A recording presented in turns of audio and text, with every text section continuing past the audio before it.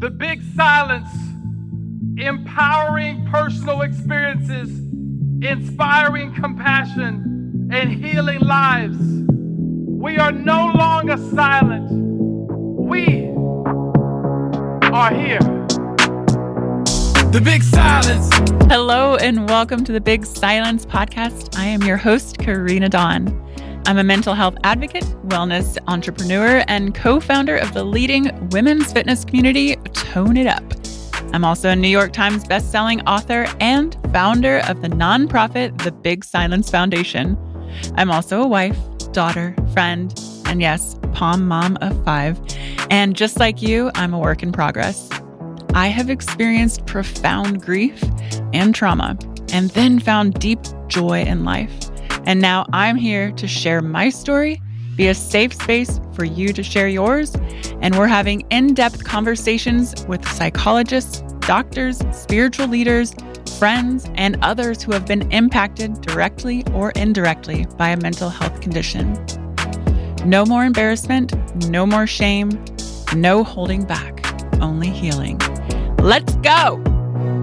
Mental health is my wealth, the stress up on the shelf. Nobody can love me the way I love myself. Seeking ye shall find the truth and the light. I'm living my purpose so I sleep good at night. No more depression or spiritual recession. And every day that I wake up, it's a blessing. So breathe in, breathe out. Everybody in the house know what I'm talking about. The Big Silence. The Big Silence. Hello, welcome. It is the second week of January 2023. We are here. Hallelujah, right?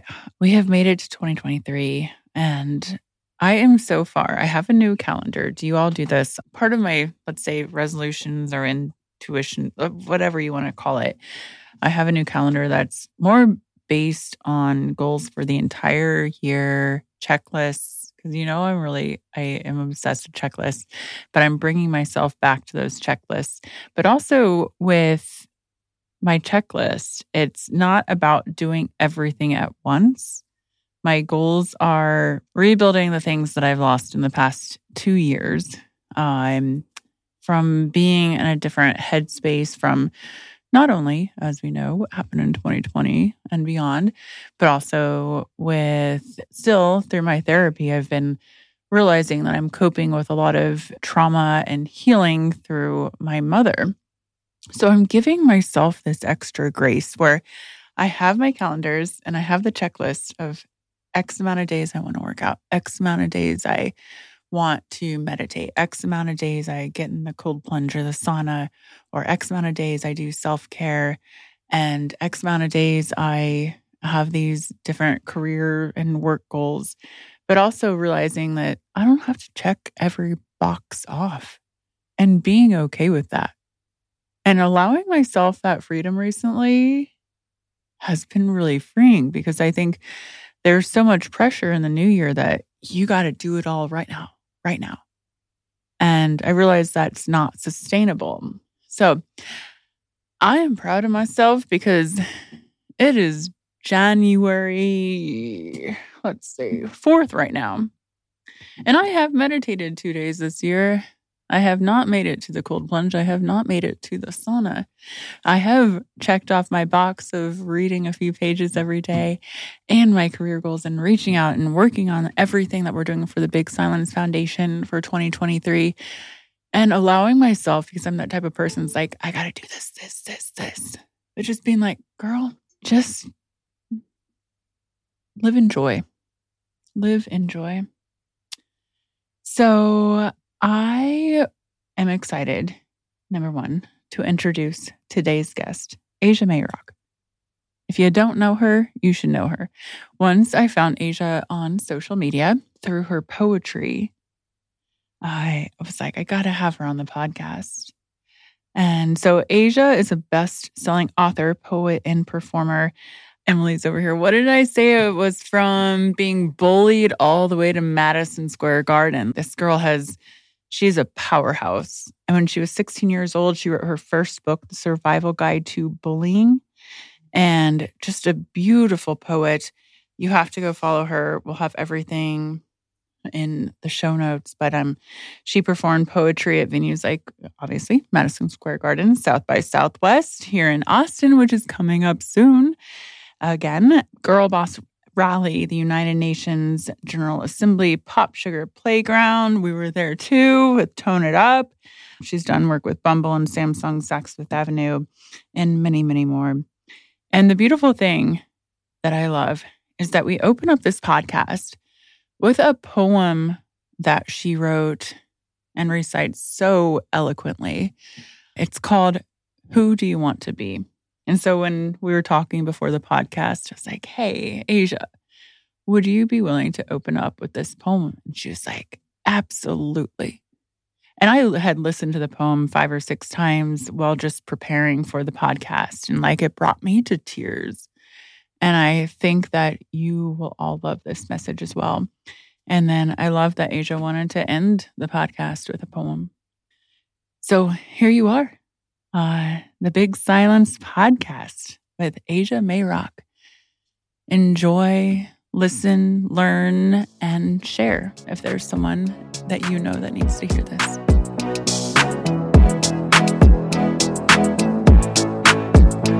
All right, and welcome back to the Big Silence podcast. I'm very excited for our guest today, as you already know, Aija Mayrock. I was looking up Aija and just kept playing Who Do You Want to Be? Her poem 5 times in a row, because it just really hit me hard about what the Big Silence is about and talking to our youth. So Aija, welcome. Thank you. Thank you so much for having me. I'm going to jump into the poem. And this poem I wrote right after my first book, The Survival Guide to Bullying, came out. And I wanted to tell my story, or part of my story, with bullying and my journey with mental health in a poetry format, so that when I went and spoke to schools and spoke to young people, I was speaking to them in a way where I was meeting them where they were versus talking at them. And that's where this poem came from. And I did not expect for it to become as successful as it did, or to resonate at the level it did. So that's where it came from. And here we go. I'm going to tell you a story about the power of words, about your own voice and being heard, the power to heal, the power to hurt. On Halloween of my freshman year, a girl I had never met who attended my old school dressed up as me as her costume. And suddenly it was like someone pressed resume. I was all consumed by cyberbullying, harassment, and my past. You see, I'd spent 8 years being bullied. Crowds would amass to telecast hate, try to obliterate their very own classmate. And so when this happened, I sunk into my chair, defeated with this blank stare in my eye, thinking this is it. I can't keep trying to get by. A few weeks later, my life would change. It was a regular day, nothing strange, until I read the news about a boy. 16 years old, he couldn't hold on any longer, couldn't be any stronger. It said suicide due to bullying, and something in me said, Aija, you cannot wait any longer. You see, I know what it's like to lose your fight, and I know what it's like to take back your life. But how could I let kids struggle every day without showing them that it's going to be okay? I couldn't find the answer. How do you help kids around the world? What is the answer? Do I have a voice? I didn't know. Do I have the power? I won't let go. But I'm not going to lie, I was hesitant from head to toe. And then my mom said to me, Aija, you gotta be brave. Tell your story.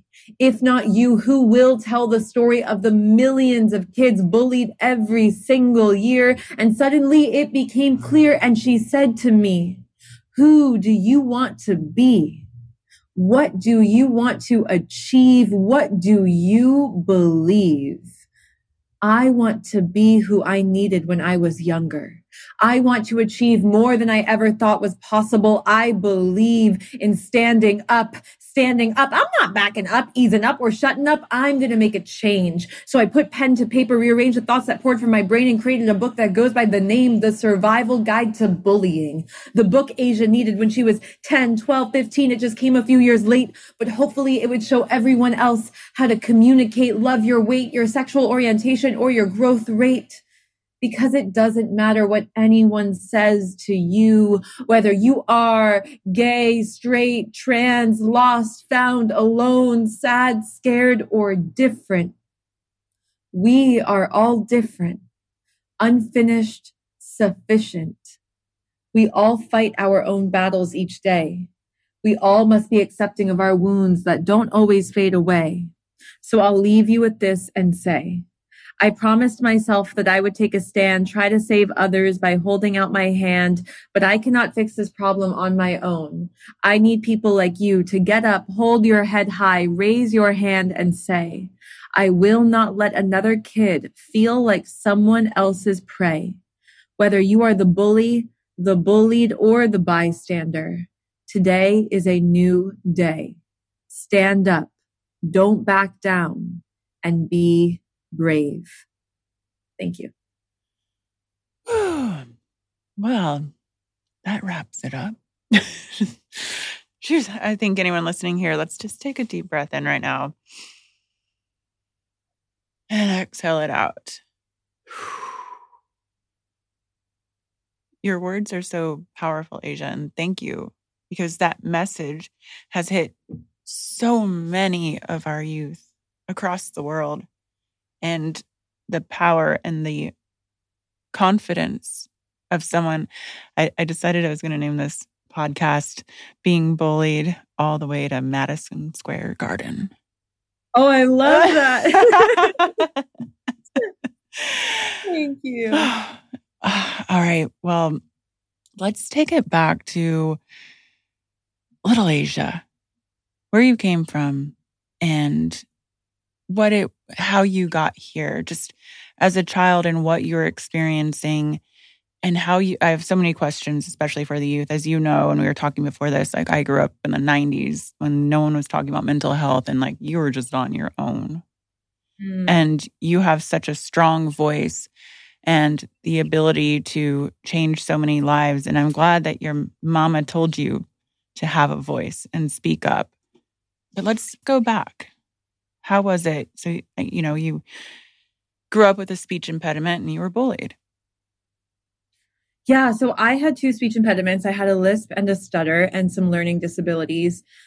And the bullying really began with the way I spoke. I would come to school in 3rd grade and my classmates would just mock the way I talked. So they would say, "What's that, Aija? What do you have to say?" mimicking my lisp or my stutter.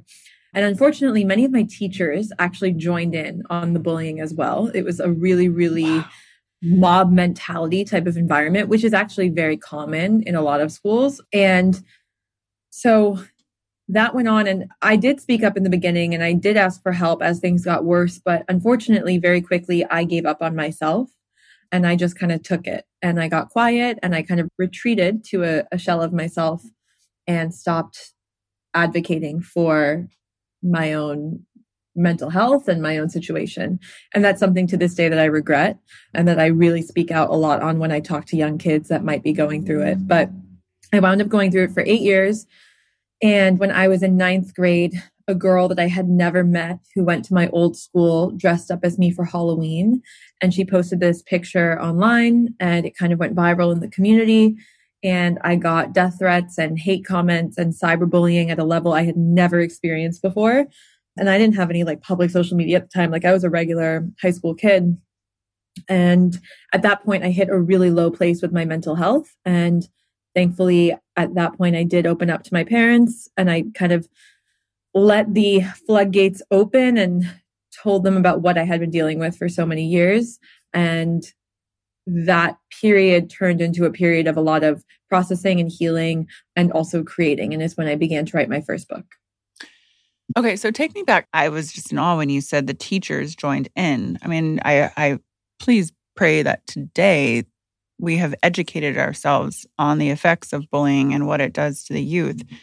Have you ever gone back to speak to your teachers? Not to the teachers that I had at my school, but when this cyberbullying incident happened, I went to the school and I spoke to the administrators that were like high up at the school. And I told them, I don't want this girl to get in trouble, but I need you to know what's happening in your school and what's been happening. Because if someone hurt themselves because of this behavior that doesn't begin and end with me, I would feel guilty that I didn't tell you that this was a problem. And they looked at me and they said, well, what are we supposed to do? And so that is I've found a very common, or I don't know if it still is, but it used to be a very common response where a lot of schools and administrators just felt kind of helpless in the face of rampant bullying. And in many ways, I understand why, because especially with social media and cyberbullying, it's impossible to control it. So that's what happened in my experience. Yeah, well, that's why you're out there doing the work that you do. And that's why we're here. It's to us, it's awful. And so what would a message for parents, how to recognize in your kid that they are struggling and being bullied in school? I would say that there are signs early on that progressively can get worse. So that could be a change in eating habits, a change in grades, the school alerting you that, yeah, they're not doing well in school, they're not turning in homework, they're not participating in class. If you see that your child is more withdrawn and less open and just my mom always says my entire body language changed. Like my posture completely changed. I was very hunched over and my head was looking towards the ground always. I started changing the way I dressed and wore very baggy clothes because I was struggling with my body image, and my eating habits changed. And there are changes. And unfortunately, sometimes they are a little harder to see, and everyone is so busy and parents have an enormous amount on their plate. But I would say if you do start to see some of these types of signs, it's really important to try to have conversations where you can peel back the layers on what might be happening. And I think kids can do a very good job at building an emotional wall. That's something that I was incredible at, and really not being willing to communicate. And so I always tell parents there are certain questions that you can begin to peel back those layers. Like, oh, who did you sit with at lunch? Who did you play with at recess? Do you have like any play dates that you want to have? And just see, like, are there friendship groups changing? Are there people that they were close with that suddenly they're not being surrounded by anymore? And then those are kind of, I think, entry points to bigger conversations. Yeah. You started writing your book, A Survival Guide to Bullying, at age 16. Did you have a close group of friends around you, or did you find writing was your escape and your healing? At the time, I did not have a close group of friends. I was really still, I think when you're struggling a lot after an experience like bullying and the mental health repercussions of it, it's hard to trust people. It's hard to open up and be willing to have those conversations and have new friends. And so I didn't have a close group of friends, and instead writing was really my outlet, and it was my way of expressing myself and working through my own emotions. And that's really what birthed the book. So you say 8 years that you were bullied. So what grade and what ages was that for you? 3rd grade through 10th grade. So I always think, because I went through trauma for 30 years, and I'm like, it takes more than 30 years to overcome that. How do you feel like you are today after 8 years? I feel that I am really great. And I also feel that it is a lifelong journey of working through and processing and healing. And everyone obviously goes through different types of trauma, and a lot of people go through so much worse. And so I feel very lucky to, like, at the end of the day, I always say, like, I had an incredible family that I could go to. I didn't, because I didn't have the language to talk about what I was experiencing. And I felt like no one would understand. And I felt like things might be made worse if I told people, but I knew that I had that support. And that's such a gift that unfortunately so many people don't have. And so I think that in many ways, I was so, so lucky. And then this process of, working through it is obviously something that takes a lot of time. But, it's something that I still work on. And I'm very, very aware of the people that I am close to in my life, because I think that one thing I learned was once I found my tribe, in a sense, my people that treated me the way that I deserved to be treated and cared for me and loved me for who I really was, it was very, very healing. And so to this day, that's something that I'm very cautious and aware of in the friendships and the people I have in my life. Yeah, because when you speak about overcoming trust issues, because I had that too with my mom being schizophrenic, and her thoughts and what she thought was real, she would implant in me. And then it took many, many years to find out what was real and what was fake and the stories that were told. And then putting all of my love and trust in her, and then realizing, you can imagine that this is all not real. And so I never wanted to trust. I never wanted to be in a relationship. I never wanted to love again. And now I've been with somebody amazing for 10 years and was able to overcome that through a lot of work. So what was your process to overcome the ability to trust again? I think that it was a combination of, for me, writing was something that really saved my life and really helped me work through so much. I, to this day, don't know how I really feel until I write it out. And then definitely therapy was something that was really helpful for me and still is. Being lucky enough to, over time, meet people that changed the way that I looked at friendships and trusting people. And I remember the first time I met people that I felt really comfortable and safe with. I was 17, and those people were such a pivotal point in my life because it began to chip away at those kind of trust issues. And so I think it takes a lifetime probably, but I do all these little things whenever I can to ensure that. So you mentioned different trauma levels, and I always hear from people, oh, it wasn't that big of a deal or this, and everyone has more trauma than me. But I think it's important to recognize that everyone has a different kind of way that trauma affects them, and no trauma is too small that it affects you for your entire life. Like what you went through, your classmates were saying that you should kill yourself. Like that's awful. And that's traumatic, and to work through that. But I love how you've taken your trauma and turned it into something beautiful to help others in that space. So let's go through. Well, actually, before we go, my next question, I wanted to go back to your low place in mental health. What did that look like?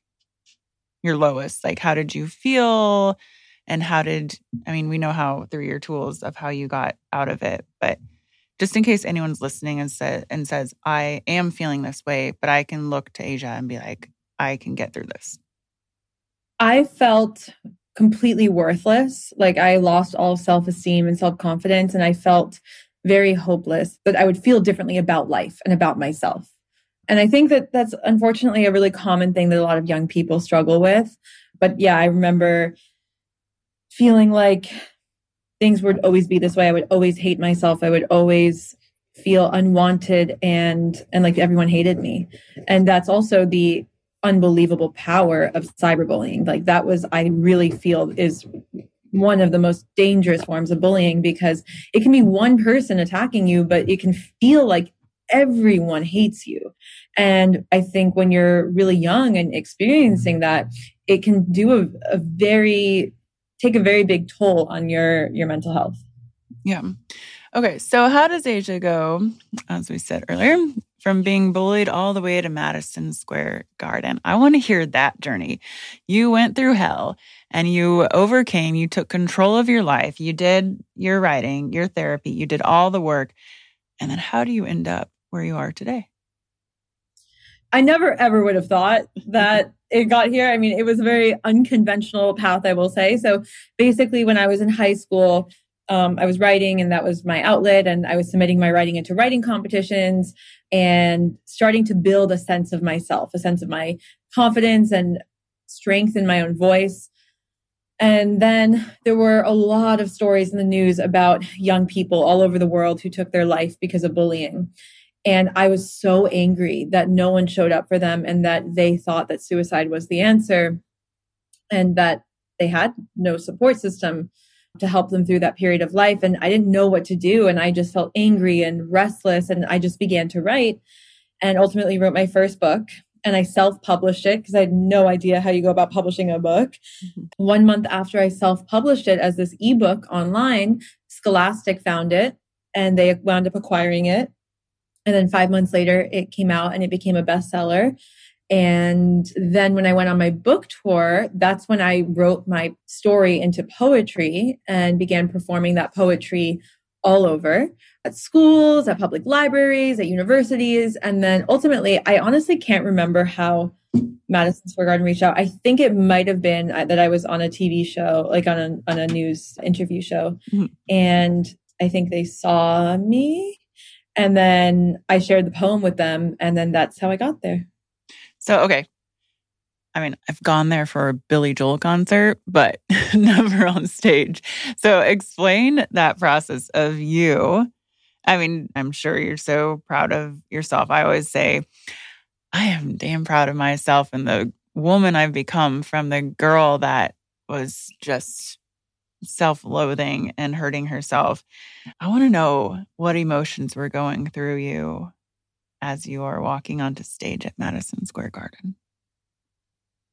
Oh, okay. Well, so I wound up performing there a few times. And the first time I had bronchitis and I was really, really sick and I had no voice I was like, obviously this is, a crazy dream that I was like, I'll never, ever have this experience again. And I was backstage, chugging hot tea and just praying that I would have a voice for a few minutes. And thankfully I did. And I think when I rewatched the video, I couldn't even really hear that I was that sick, but I was very sick. So it was, and I also definitely blacked out when I was performing because it was just, I'd never been in front of that many people in my life. And I was sharing something that I had shared at schools and I had performed, but not for 18,000 people. And there is something though about being in front of 18,000 people. It's so shocking to the system that I think it's so hard to even process that. So it's kind of like an out of body experience. It's truly like one of the most amazing feelings I've ever felt, but it's completely bizarre because I think I'm also not an artist that is in stadiums all the time. Yeah. So being in that space and having that experience is so out of body, mind boggling, amazing. So would you consider yourself an introvert or extrovert? Ooh, I think about this a lot because definitely introverted in many ways. I can't be around people for too long, but at the same time, I get my energy from being around certain kinds of people. Isn't there a new term? I'm looking over at Emily. The new term, if you're not an introvert or extrovert, what is it? There's something else I know. Well, I just had to take a personality test, a Hogan thing for a work thing. And they're like, it's so strange. You're an introvert. I'm like, yeah. They're like, but your job is talking to people and being on stage. I'm like, yeah, I love that. But then I just have to go hide in a cocoon for a few days. So I totally hear you. So Emily, she works with us at the Big Silence. She just sent me a question from Emily. How did you work through your speech impediments to perform vocally the way that you do? Your power blows my mind. Thank you. I went to a speech therapist a few times, I don't know, maybe 3 or 4 times. And honestly, it didn't really help me. I don't know why, but I think my stutter went away first and that was easier for me. But my lisp, it was very hard for me to get rid of it. And then ultimately I would recite poetry over and over. And I would use the techniques I learned in speech therapy, which I also found online, different exercises. And I would do it over and over. And then over the course of years, it went away. But it took so long. And when I first started performing, when my book came out, I was still kind of insecure about my voice because I thought that maybe it would come out while I was performing or people would hear it. And I was just so used to being so mocked through high school and middle school and everything about it. So it was just this insecurity that no one else could really see, but I really felt a lot. And ultimately, I think when I would perform over time, I fell so in love with it and I fell so deeply into the performance that that part of my brain shut off, and I had already worked through more of the logistical aspects of a lisp. And then I recognized over time that it just wasn't showing up anymore. So, did you notice people treating you differently once you did that work and you didn't have the speech impediments? It's hard to say because I was out of high school by then. So the people that I met didn't know me having a lisp. Yeah. Okay. Back to Madison Square Garden. You go on stage, you rock it the first time, and then you said you've been there 2 or 3 times casually. You're like, oh yeah, I've been there like 2 or 3 times. So what were the other two times like? And how do you process that? It was amazing. I have to think there's this woman that saw me, I think it was through this interview show, and she wound up developing this partnership with me and New York Liberty, because New York Liberty is all around, I mean, it's, WNBA. So it's all around, a lot of their messaging is around empowerment of women and girls and finding your voice and your kind of mission in life. And so she really gave me these opportunities, and I have so much thanks for her for that. And so the rest of the times that I performed there were very similar, but I would say that it got easier. I was always nervous every single time, no matter what. And to me, I'm always nervous when I perform live. And if I'm not nervous, there's a problem. But it got easier and more enjoyable the more times that I did it, for sure. And then one time I think there was some issue with my mic, or I don't know, something. And I learned so much from things happening in front of so many people that might be out of your control, and learning to just kind of roll with it and stay in the heart and soul of the performing of poetry. I love that. My sister, Rachel, is a poet. She's also our executive director at The Big Silence. And to be able to have your voice and your poetry just change people's thoughts and lives is such a beautiful thing, because it is just like a musician or an artist. It's such a gift. So what does the future of Aija look like? What are your dreams? What are you doing? How are you continuing to be a rock star and helping people? Thank you. Oh, so many things that I hope to do. So I am writing a lot, but working on a little bit different types of writing projects at the moment. I love to write for screen as well. So I'm really curious and passionate about writing for film and TV and telling stories in that way. And I love to tell stories that make people question their views on certain things and certain kinds of people, and just kind of challenge people to open their heart more, open their mind more. I think that that's a really powerful part that storytelling can take form in. And something I am also really passionate about is talking about ageism and elderly people. So for the last 3 years, I've been volunteering with Holocaust survivors in Brooklyn, where I live. And many of them live below the poverty line and are food insecure and have stories of trauma that I cannot even fathom how these people survived and built lives. And then I've also seen on the flip side, the way that ageism affects them and the way that they're treated in the system. And so that's something I'm very passionate about and hope to do some work in the future, and just continuing to write and create and tell stories. And hopefully they make an impact on people all over.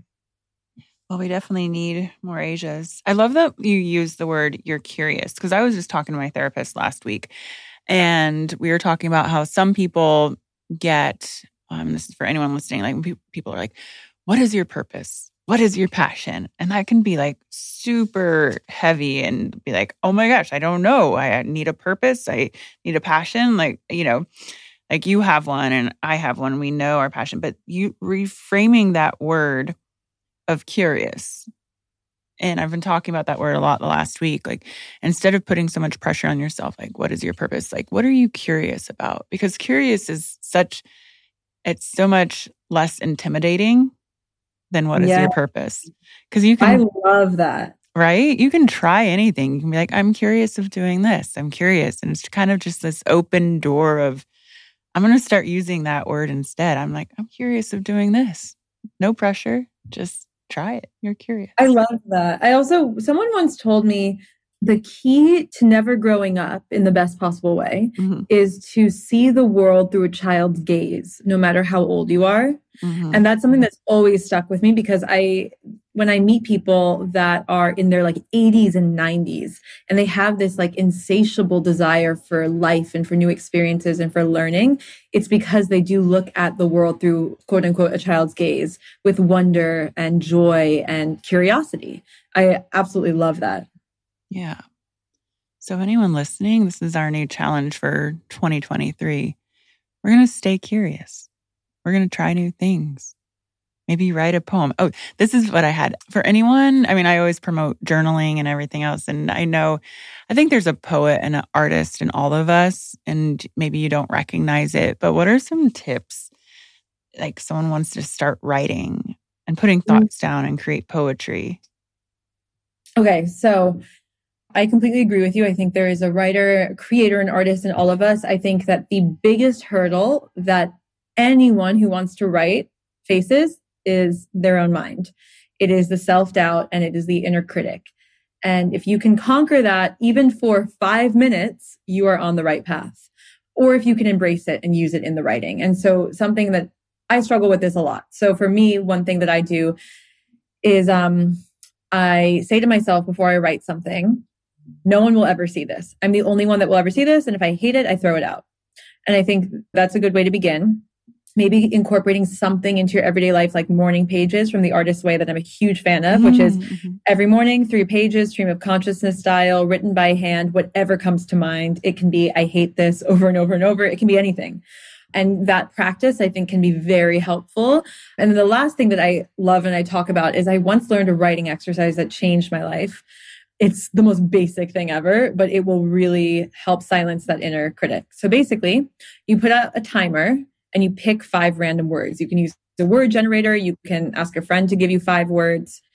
And once you hit the timer go for 5 minutes, you have to write a short story right then and there, or a poem or anything using those 5 words in under 5 minutes. And what I learned that this does is it makes your brain have to tackle so many different things at once under a time constraint that it silences that self-doubt and that inner critic for those 5 minutes and allows you to really write. And this is something that to this day I use very often because I really do struggle with the self-doubt before I'm writing. And so that writing exercise, I think, can be really helpful. I love that because I haven't been journaling. I mean, I've written a book and I have like all my journals as a kid, and a lot of them are excerpts and poems are in my book, but I like stopped writing because even myself, after I finished my book, I'm like, I can't do this anymore. And then the self-doubt, but I love that like 5 minutes. And Emily, we're going to do that at the Big Silence office. Maybe we're going to have our Big Silence holiday party after this. Maybe that'll be our little thing that we do together. You have?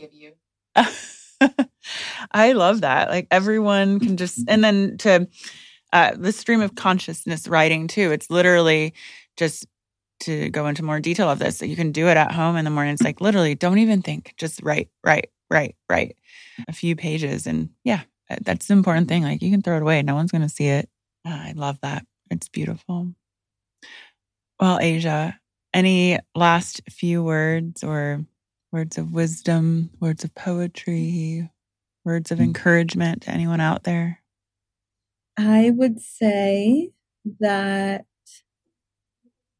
there's a little short poem maybe I can read. Super short, I promise. I would love it can be long. I can listen to your poetry all day long here and be inspired. So yeah, let's wrap it up with another poem from Aija. So let me find it because I think I might not have it by memory. So give me 1 second. Do you memorize all of them? Yeah, like the one I performed is memorized. The long ones are all memorized. It's actually the short ones that I don't have memorized. So weird. There is a fire raging inside of you. Do not allow anyone to try to extinguish it. It is mighty. It is brave. It is you. And so on those nights when you think you are broken, remember the flame and feel it burn. Thank you, Aija Mayrock. Breathe in, breathe out. Breathe in, breathe out.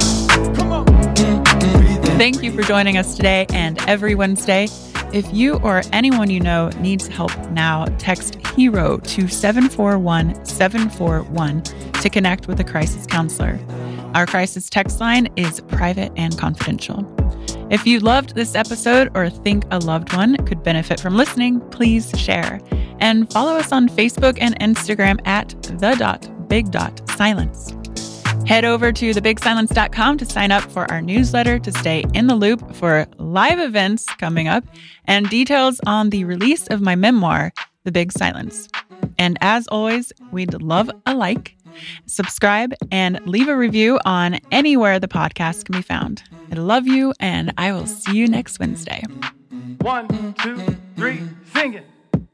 Here's to radical self-love, the type of love that will defeat anxiety, the type of love that defeats depression.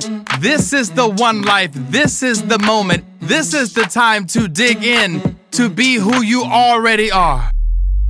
The Big Silence. Breathe in, breathe out. Breathe in, breathe out.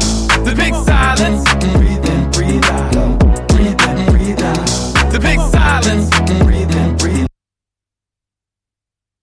The Big Silence.